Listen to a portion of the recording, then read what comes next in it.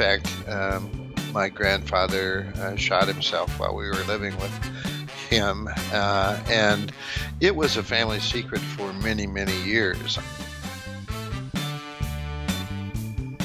Welcome to the Depression Files, where we talk about everything related to mental health, from depression and other mental illnesses, to medication, to suicide awareness and prevention, to our current mental health system, and of course, to the stigma that surrounds mental illnesses. We educate those who may know little about mental illnesses while giving hope to those who may be suffering. I'm your host, Al Levin, and I want to thank you for tuning in. Let's get started. All right, my guest today is the author of Finally Out, Letting Go of Living Straight. He is a board-certified psychiatrist with over 40 years of experience. He is a Distinguished Life Fellow of American Psychiatric Association, and he has been named an exemplary psychiatrist by the National Alliance of Mental Illness, NAMI. I want to welcome Dr. Loren A. Olson to the Depression Files. Thank you, Al, for having me. I appreciate the opportunity. Yeah, I'm excited that you're here, and I'm really looking forward to the interview. So I know you. When was your book published? It's actually come out in two editions. The first one was a few years ago, and then the current edition came out in April of last year. So it's been out for a few months now. Okay, fantastic. And can you tell me a bit about just a bit more about yourself, a little bit of what it was like growing up, where you grew up, any kind of personal info you'd like to share? Okay, well, that filled a book. I don't know how much time we have. I grew up in a small town in Nebraska, a town of 1,000 people, and everybody kind of looked alike and thought alike and believed the same things. And then I went to the University of Nebraska for my undergraduate in medical school. And from there, I entered the Navy and was a flight surgeon in the Navy for 4 years. And that took me to Maine, where I ended up being stationed. And I liked Maine and decided to stay there to do my training at Maine Medical Center in Portland, Maine. And then I practiced there for a few years, and my wife and I decided to come back to the Midwest where our families were. And I've been living in Iowa since 1980. You were practicing medicine in the Navy. Was that psychiatry at the time? No, I didn't make my decision to go into psychiatry until I was about to get out of the Navy. And I had always expected that I would go into family practice because that was kind of the only model of practice that I knew coming up in a small town in Nebraska. And the other thing about it was that, in a small town like that, when people... This would have been in the 1950s. When people saw psychiatrists, they kind of disappeared from the community. They went away to a state hospital or something and often didn't come back for a long time. And so there was a whole lot of mystique around just what psychiatrists did. When I entered medical school, though, I found that I was really drawn to reading about psychiatry, and I was kind of headed in that direction, but still resisted the urge to not go into family practice until I visited a small town where a friend of mine was practicing, and he had to go in and do a cesarean section to deliver a baby. And I thought, I can't be out here in the middle of Nebraska doing something like this. It's beyond my skill level. And so I knew that I was going to have more training in something. And I thought, why not psychiatry? That's where my heart is. And the best thing about it is that I'm almost 75 now, and I still practice some, and I feel so blessed to have had a career that I have never stopped loving. I liked it from the start, and I've continued to like it all these years. Yeah, I know you mentioned following your heart into psychiatry. What was the original draw? Well, I think it's kind of hard to put it into words. I always tell people that psychiatry isn't a choice; it's a calling, and I think in many ways, well, for one thing, I think you can really identify with what psychiatric complaints and problems are. You can feel that emotional pain, and for us who do this work, I think that we know that pain is kind of the worst kind of pain that people go through. And even though it's not visible and you can't poke somebody and find out where it hurts, and you can't do a CAT scan and find out the source of it, once you really are able to identify with that pain and you feel that you have some ability to impact that, it's a very rewarding career to be in. Patients have often told me, I've had kidney stones, I've had a difficult childbirth, I've had cancer, but this pain is worse than anything I've been through. And I think that most people who really had a serious depression would understand that very well.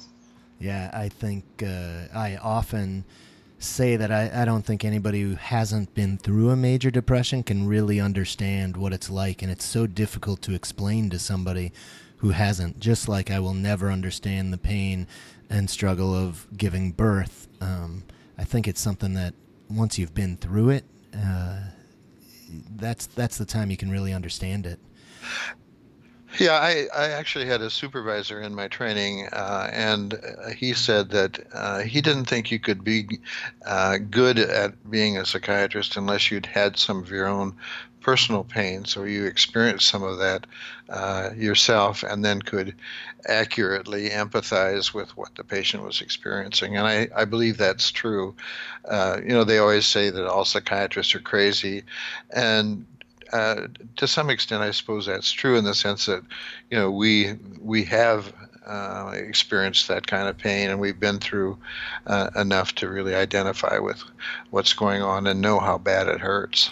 Well, I really appreciate and give you kudos for talking about your own challenges and struggles, because I think some in the business of mental health aren't willing or don't feel able to share those stories. I've had a history in my family of depressive disorders, and in fact, my grandfather shot himself while we were living with him, and it was a family secret for many, many years. I, in fact, didn't even know about it until I was in medical school. Wow. How old were you at the time? Well, I would have been about 23, I suppose. Okay. And when it happened, I was 6, I think. I think I was in kindergarten or first grade. Right. And my father had died when I was very young, and we moved in with my grandfather. And it became a family secret, I think, partly because my mother had been the one to find him, and I think it was just too traumatizing for her to talk about it. But there have been other people in my family as well who've had significant depressive disorders, and so I understand it from that perspective too, and how depression is not just the person who experiences it, but it has a contagious quality to the entire family. Oh, it definitely impacts the entire family. After my bout and my wife pretty much keeping our family together for 4 to 6 months, I really strongly encouraged her to get some therapy, because I knew she was going to be dealing with just some PTSD from comments I made to her and such, and just from all of the overwhelmingness of taking care of the family and pretty much doing everything while I was down and out. How did your father pass away when you were at such a young age? We were living on a farm, and it was in a farm accident. He was killed by a team of runaway horses when I was 3. Wow. And so it was, shortly after that we moved in with my grandfather.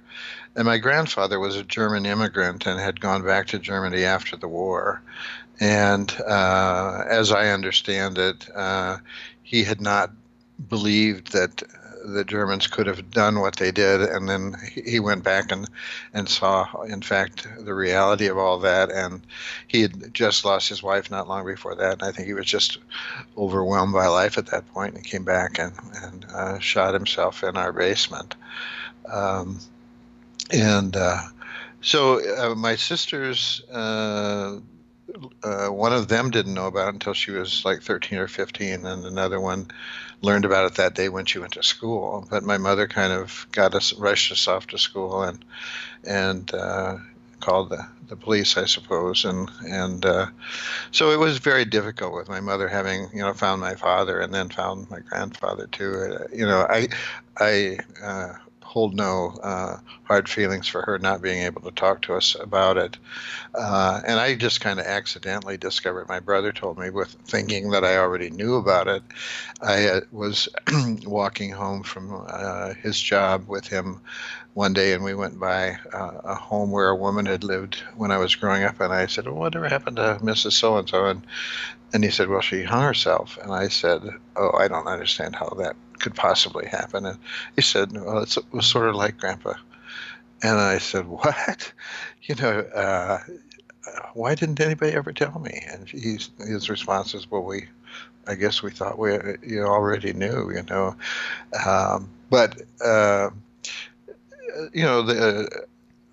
that I think probably was underlying my decision in psychiatry without even knowing about it. I still believe in unconscious mechanisms that draw us into these things, but and of course my own experience with having grown up without a father and the impact of, what does it mean to not have a father in the house, and I think that created my own curiosity about how that impacted, and then throw in a mix of questions about my sexuality. And so there was a lot of sort of self-reflection in the process of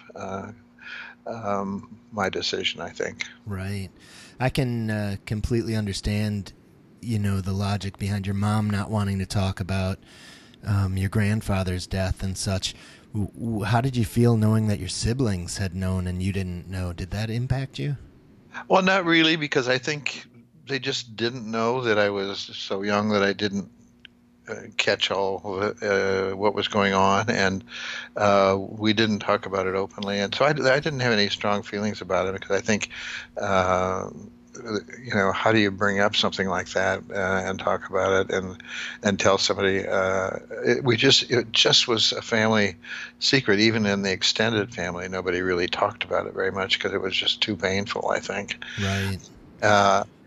I actually, at a family reunion a few years ago, spoke at the end of the family reunion.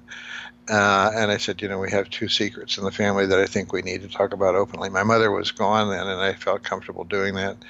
I said, one of them is that I'm gay, and the other is that we have a problem with depression in our family that we don't talk about. And there was some discomfort and, frankly, some anger with me for having brought that up. But I don't regret having done it. I think, it was something that the family needs to be able to talk more about, sort of as you're trying to do here with your podcast, to get people discussing this and treating it as just another illness that needs to be treated. Yeah, exactly. Well, you are a man of incredible courage, I think, to, stand up in front of everybody and say that. Well, I appreciate you saying that. I don't see myself as a hero in any way. I just feel that there are some things that are so important that we talk about in an open way, and it's so dangerous that we don't, and unfortunate that somehow it has to be a secret. In my childhood, I'm sure that there was an element of shame in the family for the idea that somebody in the family had killed themselves as well. I didn't experience any public humiliation or anything like that, but in a small town, everybody would have known, except me, I guess. But I guess, to make it a little bit a lighter note, I've seen people walk that close to death a lot of times in the work that I do, and to be able to sort of bring them back from that edge is very satisfying for me. And of course, um, they experience a lot of relief and loyalty when that happens too. So it's very, very satisfying work. Yeah, incredibly rewarding, it sounds like. Yeah.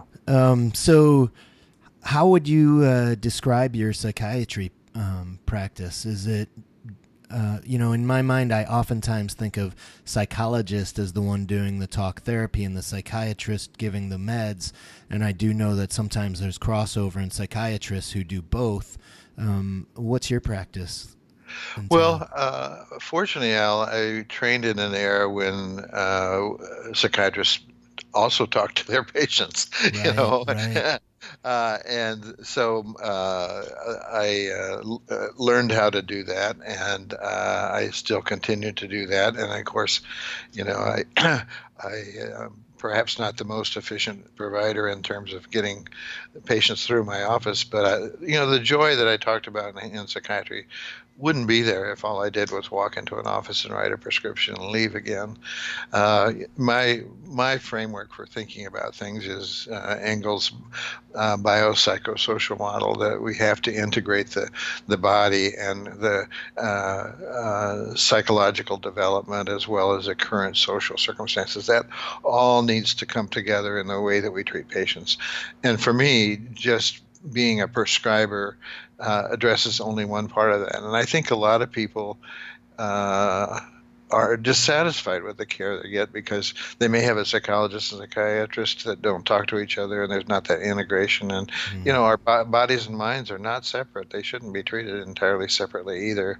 So one of my favorite ways of practicing is kind of in a team setting where the therapists and the psychiatrists and other kinds of counselors are all under the same roof, so you can have that kind of hallway kind of consultation with each other. And I wouldn't like to practice just in a solo office somewhere. My practice in general has been just general adult psychiatry. When I was first in practice in Des Moines, which would have been in 1986, I came down here as a medical director of an inpatient psychiatric unit. And I like dealing with the very serious kinds of mental illness, and I did that for most of my younger years. As things evolved over time, psychiatry and treatment for mental health has changed so much, and it became less and less satisfying because managed care cut into the hospital stays, so we were sending people out as soon as they had any kind of claim not to be suicidal. And, I feel in the work that I've done that we really we can get people in the hospital and we can stabilize them, and then we really drop the ball. People leave the hospital and we say, come see me in a month and here's your prescription. But that time between the time a person leaves the hospital until they're really stable is a critical time, and there aren't resources that address that very well. Yeah, I think that's a really good point, and I really appreciate your thoughts on kind of the collaboration of care amongst providers. And I've heard of different locations, and one that comes to mind was in England, where they are trying to do a lot more collaboration with the family doctor, the psychiatrist, the psychologist, and everybody work as a team to wrap around the patient. And it just makes so much more sense. Like you said, dealing with it in isolation, and then they don't know, the prescriber doesn't know what the therapist has been doing, and it just seems so disjointed. And then your point to walking out the door after being stable at the hospital is not enough to say, come back in a month. I think you hit the nail on the head with that.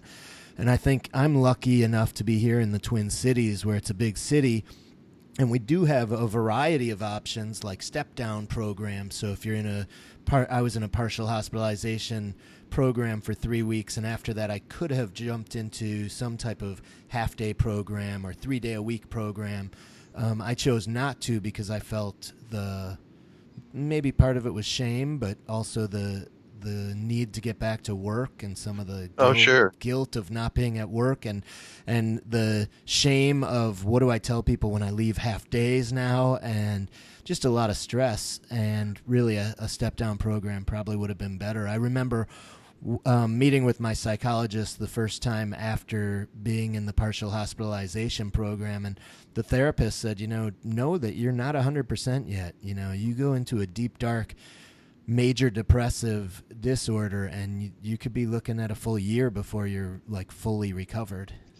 Yeah, I absolutely agree with that. And it's very much, or at least it can be in many cases, a real roller coaster. You have a good day and you think, wow, I'm finally out of this. And then suddenly something will happen the next day and the mood will change, and then the bottom falls out again. And that despair can so easily return, and you begin to think, this is never going to end. I'm always going to be like this. And, that sense of hopelessness that can set in during that time is probably the most dangerous symptom, I think, when I with patients.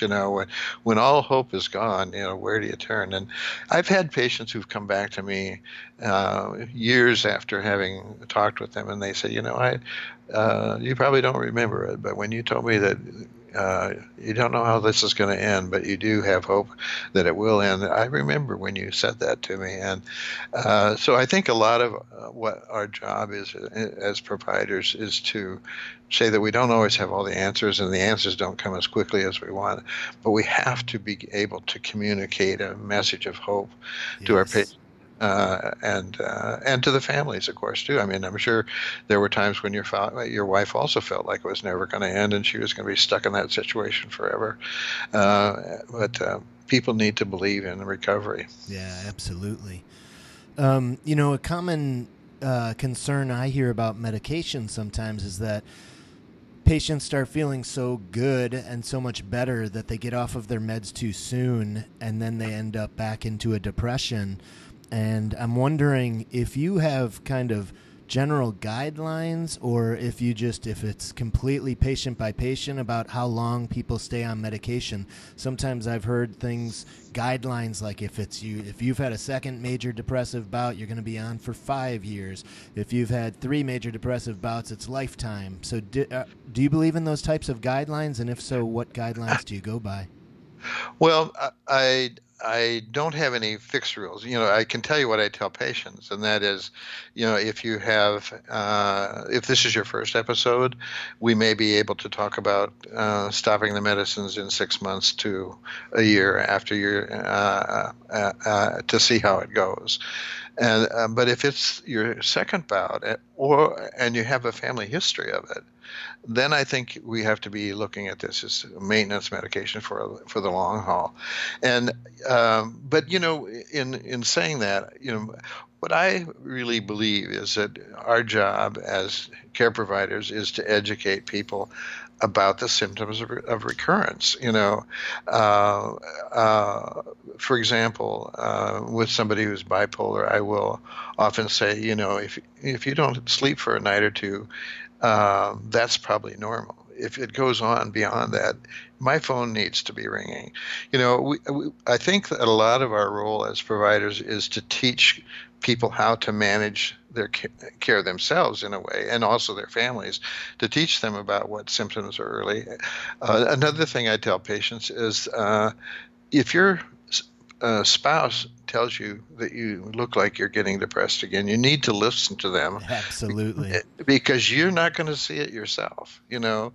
A person who has a mood disorder, whether it's bipolar or unipolar or whatever, the way they feel is the way they believe they are supposed to feel. And so by having a an ally who is a good observer who will be open about what they're seeing. I always tell them, if your spouse or someone that you're close to says you look like things are not going so well, you better listen to them because they're probably right. Yeah, I have asked my wife after I got better and recovered to make sure she lets me know if she believes that I may be going down into a depressive bout. And I know I spoke to a friend of mine fairly recently, asking a friend of mine who lives with bipolar disorder. And I asked him if I have a sense that he's going into a depression or a mania, could I run that by him, or would that offend him? And he said, it might offend me a tiny bit, but I would appreciate it actually, and I know it's helpful. So he's learning to accept that from people who care about him. Yeah, there's a scale called the Young Mania Scale, and it has all the symptoms of bipolar disorder listed. I think it's really talking about the manic side of things, though, mostly. But it has like 11 different symptoms that it talks about. And I will often give that to a patient who has bipolar and to their spouse or a partner and say, you need to sit down with somebody once a month or something and review these symptoms, and you need to listen to what the other observer is saying. They may not be right, but if they are right, you need to make some adjustments in your treatment. At least let me know what's going on. There is also, I think, Al, a very strong inclination for people, even particularly maybe when they're young or when they're in their first episode, to stop their medicines much too soon because they think, well, it's gone now. It's over, and I don't need these anymore. And there's of course, particularly for younger people, there's a sense of shame about having to take medicine to feel normal. And then, so if you're feeling normal, why should I bother taking this medication anymore? So a lot of people make that decision to go off the medication too soon. And it creates problems. The other thing I do when I'm talking to people about that is to say, there's a lag time between the time that you start the medication and the time you begin to show some recovery from your symptoms. But there's also a lag time when you go off the medicine. So if you feel like you're feeling pretty good and you go off of it, any kind of potential relapse is not going to occur for a while, maybe weeks to months later after. And so people don't recognize it. It's like, I stopped the medicine, nothing happened. I missed it for a few days. I didn't have money for my copay to pick up the meds or whatever, and nothing changed. So, I'll just stop taking them for a while and see what happens. And then of course, once it begins to come on again, it creeps in insidiously and they don't recognize it. And then they get way into it before they recognize that they need to do something, or somebody tells them that they need to. And then, of course, it's harder to get people back out of it than it is to interrupt it when there's a smaller change in symptoms. Yeah, that is such an important point because I think it's well known. I would imagine most people are aware of the fact that antidepressants take anywhere from 4 to 6 weeks to have full effect. But the going off of your meds, that's a really good point, because people could almost be in this euphoric state, I would imagine, 2 weeks out saying, yep, great, and just lose the awareness of watching themselves more cautiously. Oh, yeah, it happens all the time. And again, I see it particularly for people who are in, maybe a first or second episode, and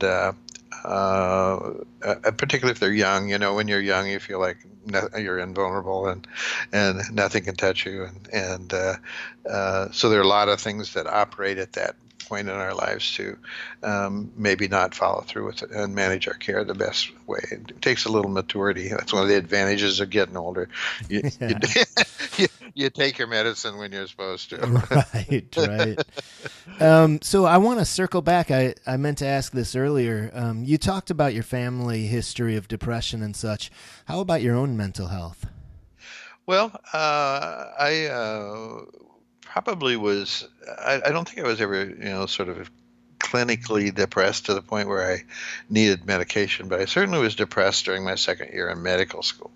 And I actually made 3 separate appointments to see somebody at the mental health center at the medical school and didn't show up for any of the appointments. And I think, part of it was probably the issues of sexual orientation that I wasn't ready to deal with. I don't know exactly, but the second year was a killer year for me in terms of just the academic demands were high. I was lonely. I didn't have anybody in my life, and I kind of was thinking, why am I going through all this misery? Is it ever going to really be worthwhile? And I should have seen somebody. And then when I was at the point of coming out and deciding to dissolve my marriage, I saw somebody then for a while too. So I've certainly had my experience. And I have 2 daughters, and both of them have had their time seeing therapists as well. My older daughter is a psychiatrist too in Seattle. Oh, fantastic. Younger one teaches school, and they're both very insightful people. Well, they have a very insightful father, obviously. Oh, thank you.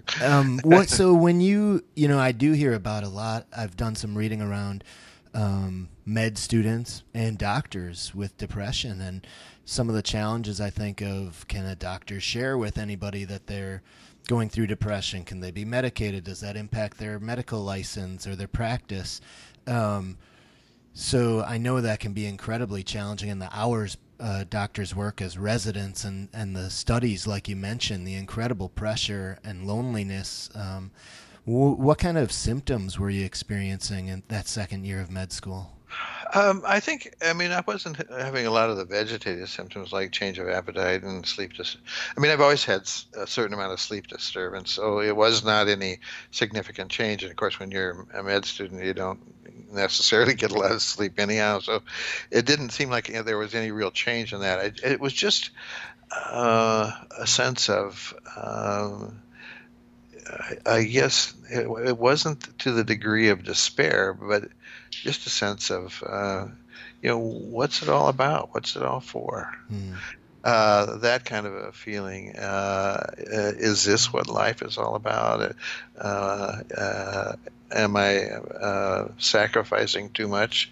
Those kinds of feelings, I think. Sounds like a bit overwhelming. Yeah, it was at the time for me, for sure. But I've fortunately been able since then to really avoid anything like that. I've used some. I use a lot of cognitive behavioral techniques for myself when I'm not feeling good. I know that this is how I'm feeling, but what are the facts here? That kind of thing, where I examine those kinds, and those techniques work for me as well as for my patients. As far as a professional taking medications, or I would say that it's probably malpractice not to if you need them. Right. That's a good point.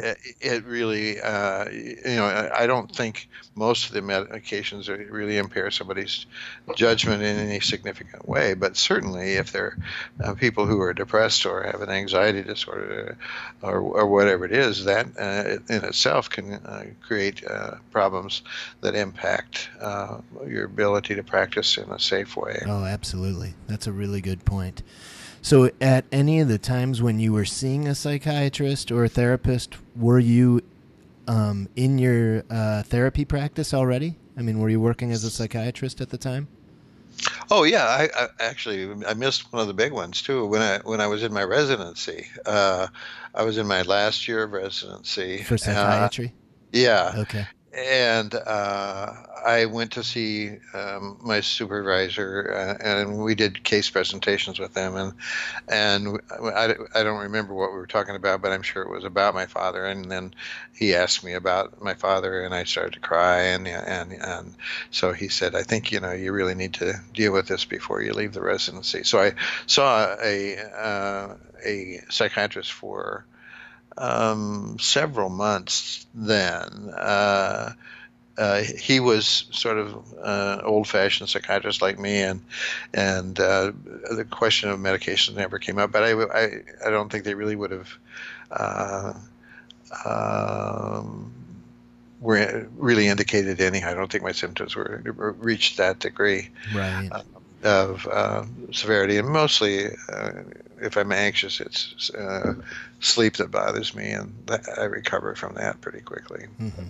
So you didn't find any kind of shame at all being a therapist, thinking like, I should be able to do this on my own. Why do I need therapy? I have heard of a couple of therapists, or people in training at least, who were going through some serious depression, and I think really kind of resisted the idea of seeing somebody for support, which, like you mentioned earlier, is only more detrimental. Yeah, I mean, I really am a firm believer that almost all of us who do this work should have our time on the couch talking about things, because one of the issues that we talked about it in the old days, in the Freudian times, was about countertransference, and how our own life experience, unless we've really figured them out, how they can impact our judgment and recommendations about what we do for patients. But I think, in fact, when I have students or residents that I've worked with in the past, I always recommend to them, go see somebody, get yourself into a treatment, not necessarily because you're experiencing it, any need for that, but just the experience of knowing what it's like to walk into that office and not know what's going to happen and what's going to come out of your head and out of your mouth. That's an important experience, I think. So I would really suggest that people in training all spend some time doing that, however bad they think they need it or not. Yeah, I think that's a really good point. Feel what it's like you said, walking through that door and have that experience. And I would think it could only build the empathy for that person who then becomes the therapist. Yeah, I think so too, Alan. We all have had life experiences which impact our judgment. I mean, that's just the way we operate, and we need to know when we're thrown a curve that might change our opinion and the way that we interpret something that's happened. Right. Can you? I want to jump a bit ahead and hear more about your book. So your book is called Finally Out, Letting Go of Living Straight, correct? That's it. And people can find that on Amazon if they'd like to find it, right? That's right. Yeah, it's the white cover. There's actually the two editions. The brown cover is the first edition. So the white cover is the newest. And I came out when I was 40. I was married. My wife and I had been married 18 years. We had two daughters. It was a time when I thought I should have had it all. And it's a long and involved story that I talk about in the book. But I ended up falling in love with a man, and to kind of my shock, I hadn't expected it. I hadn't gone looking for it, and I had not been seeking out sex with men before that happened. So it came as kind of a surprise to me. And then as I began to talk to other older men who had come out later, I found that there were many of them who had had similar kinds of experiences. And what I did was kind of a research of the literature to see what had been written about coming out in midlife, and there really wasn't much at all about it. Most of the coming out literature focuses on young adults or teenagers and that process, but there really wasn't much for people like me who had started out either believing that they were heterosexual or maybe doubting they were heterosexual but trying to cover it up from themselves and from other people or whatever. But so there seemed to be a real lack of information. So I took a survey of a bunch of people, and it kind of supported what I believed in, and that's how the book came finally out.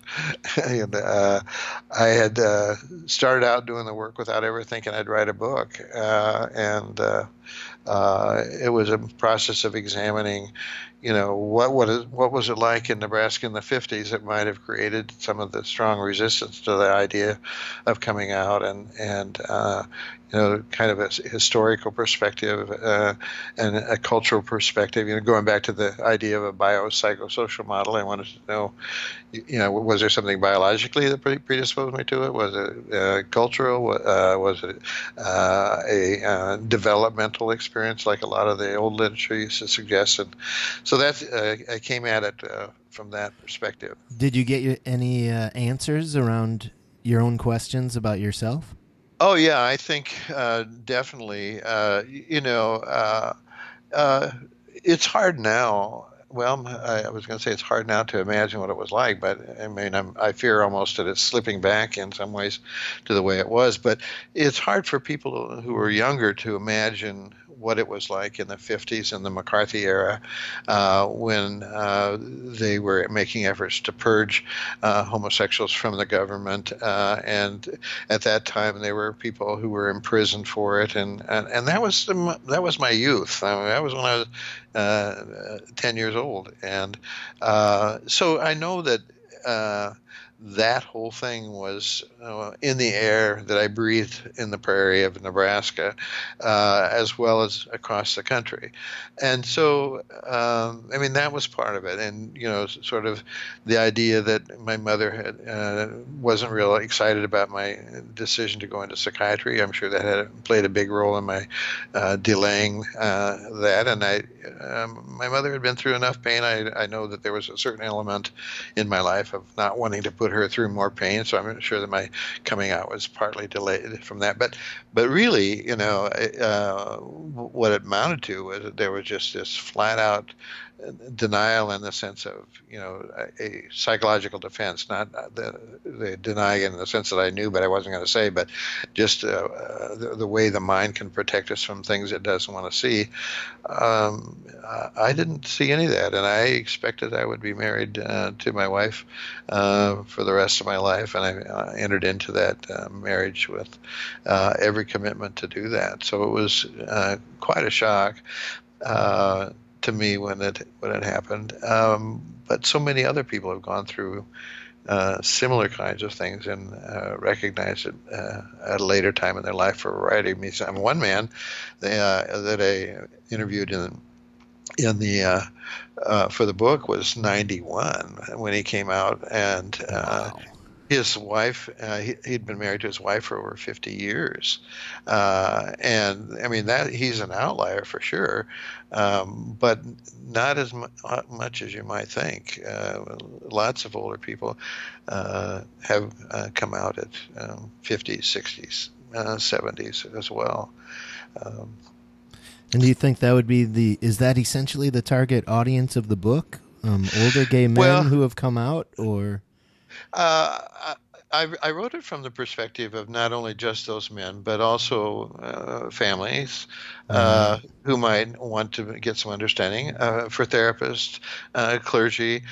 I wrote it trying to avoid all the psychobabble, so it was accessible to somebody who was not a clinical person, but also with enough clinical information that it wasn't dumbed down in any way.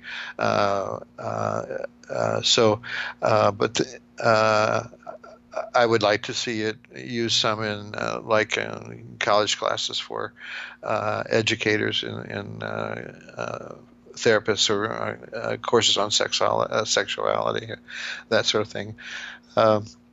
So it's a different perspective. I mean, probably the biggest criticism that I experienced, and it hasn't been much, frankly, but would be from younger people who say, "Oh, you couldn't have not known you were gay. You had to know. You were just hiding it from your wife. You were using your marriage as a shield to protect you." And it wasn't that way at all. And but there are a lot of people. In fact, I've been married to my husband now for 30 years, and he says I knew when I was 4.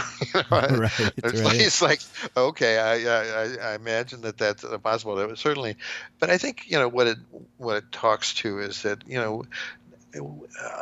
gay men and straight men, bisexual, all of us are individuals. We live our life course in different ways, and all these forces come together that help us to choose the way that we're going to live. And for me, it just didn't work out that I knew about it and was prepared to deal with it any sooner than that. And but I do believe that there are people who know when they're very young. But I never knew anyone who was openly gay until I was in my residency when I was in my 30s. I mean, that's how different the world is now.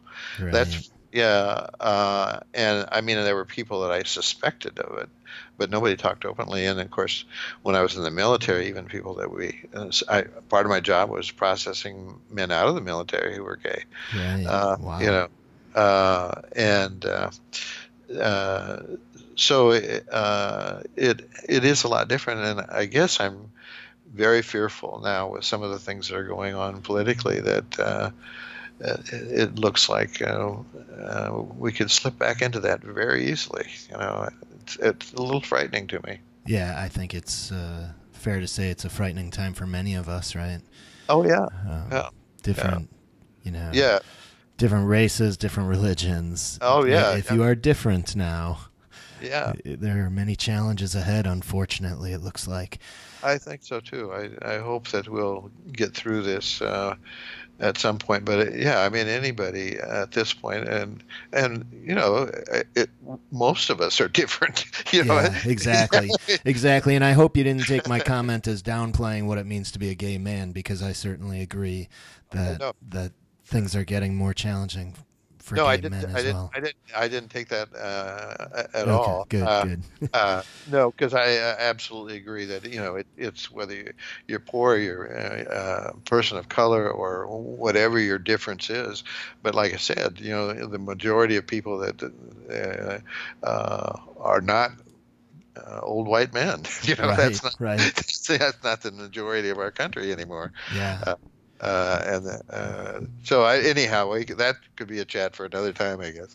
Absolutely, a whole new podcast.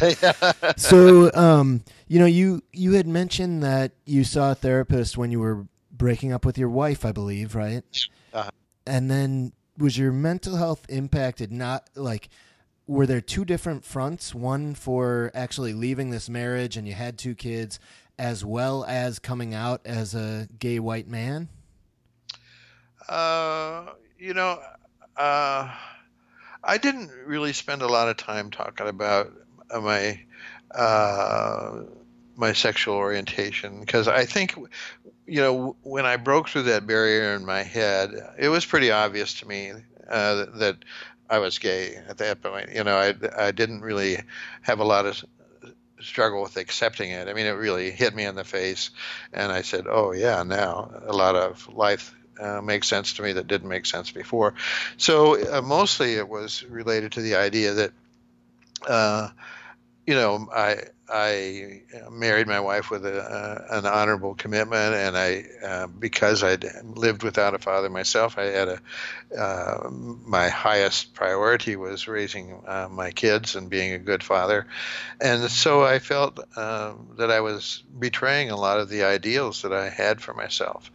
And that held me in the marriage too, because I really did not want to abandon my kids, as I felt like I had been abandoned by my father when he died, and so I didn't want them to have to go through any of that pain. But then, what happened, of course, was that I felt like my same-sex attractions were not going to be able to be contained, and that at some point I was going to behave in such a way that it would bring shame to the family, which would have been, in my mind, been worse. Now, whether it had worked out that way, I don't know, but that was the reasoning I went through at the time. Right. And are you in pretty close communications with your wife and your kids? Yeah, I mean, it's really worked out in my mind the best it could under the circumstances. Actually, my husband and my wife are good friends. Okay, great. We do holiday and birthday events and stuff like that together when we can, and my grandkids kind of see Doug as a bonus grandpa because he's been in their lives since they were born. It's Right, right. and probably one of the most the things that can bring tears to my eyes is to see how easily my sons-in-law have accepted me. My daughters were stuck with me; they didn't have any choice. Right. But my sons-in-law had a choice about entering our family, and they accept me and Doug without any problems. So. I have enormous love and respect for them for giving that gift to me. Ah, that's fantastic. So before we wrap up here, I'm wondering what types of advice you might give to a man who's struggling out there, be it a gay man who was in a similar situation to yourself, or just somebody struggling with their mental health right now.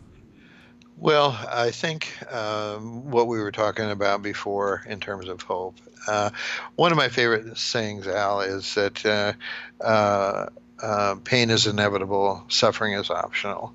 And each of us goes through life experiencing painful events. But when we draw those out and don't deal with them in any way, and then we begin to suffer because of it, that's an option we have. It's like somebody who goes with an untreated depressive disorder. They're suffering needlessly. And so I think that's one message that I would have is that, you can't change the fact that at times life is going to be disappointing. But what we can choose is how we deal with it. And sometimes it takes a long time, and sometimes it's hard to find somebody who can help you find the answers. But the answers are there, and they'll come. Right. So it sounds like a piece of that is just kind of admitting that you have some challenges to work at. Yes. Right. And coming to terms with it. We all have them from time to time, and just accepting that that's part of life. When I talk to people who have lost someone, I said, it wouldn't hurt to lose someone if you didn't love them so much. So, we have a choice. We can not love people, and then we don't get hurt by losing them. Right. Right. Yeah, but that's not how I want to live my life. So I think if we're going to give ourselves to another person, love another person, we're going to have to deal with the reality that at some point most relationships are going to end one way or another, it's the risk we accept when we love. Yeah, absolutely. Well, I want to thank you for your time, Dr. Loren Olson. This has been awesome. I really appreciate you taking the time to speak with me. I think you sound like an incredibly passionate, caring doctor who is concerned about, the whole patient and all of the care. And I think people who got to work with you were pretty lucky folks. Well, thank you. I appreciate your comments. All right. Well, thank you again for your time, Dr. Olson, and stay healthy. I will. Okay. I'm working on it. All right. I want to get old gracefully. All right. All right. Thanks again. Yeah. Good night, Al. Bye-bye. Thank you for listening to the Depression Files. Please know that if you are currently suffering from depression and are experiencing thoughts of suicide, please reach out for help. In the United States, you can text to 741-741 to connect with a trained crisis counselor, or you can go to suicide.org for a list of international suicide hotlines. If you're a man who has experienced depression and would like to be interviewed for the show, please reach out to me on Twitter at AlLevin18. Thank you again for listening to the Depression Files.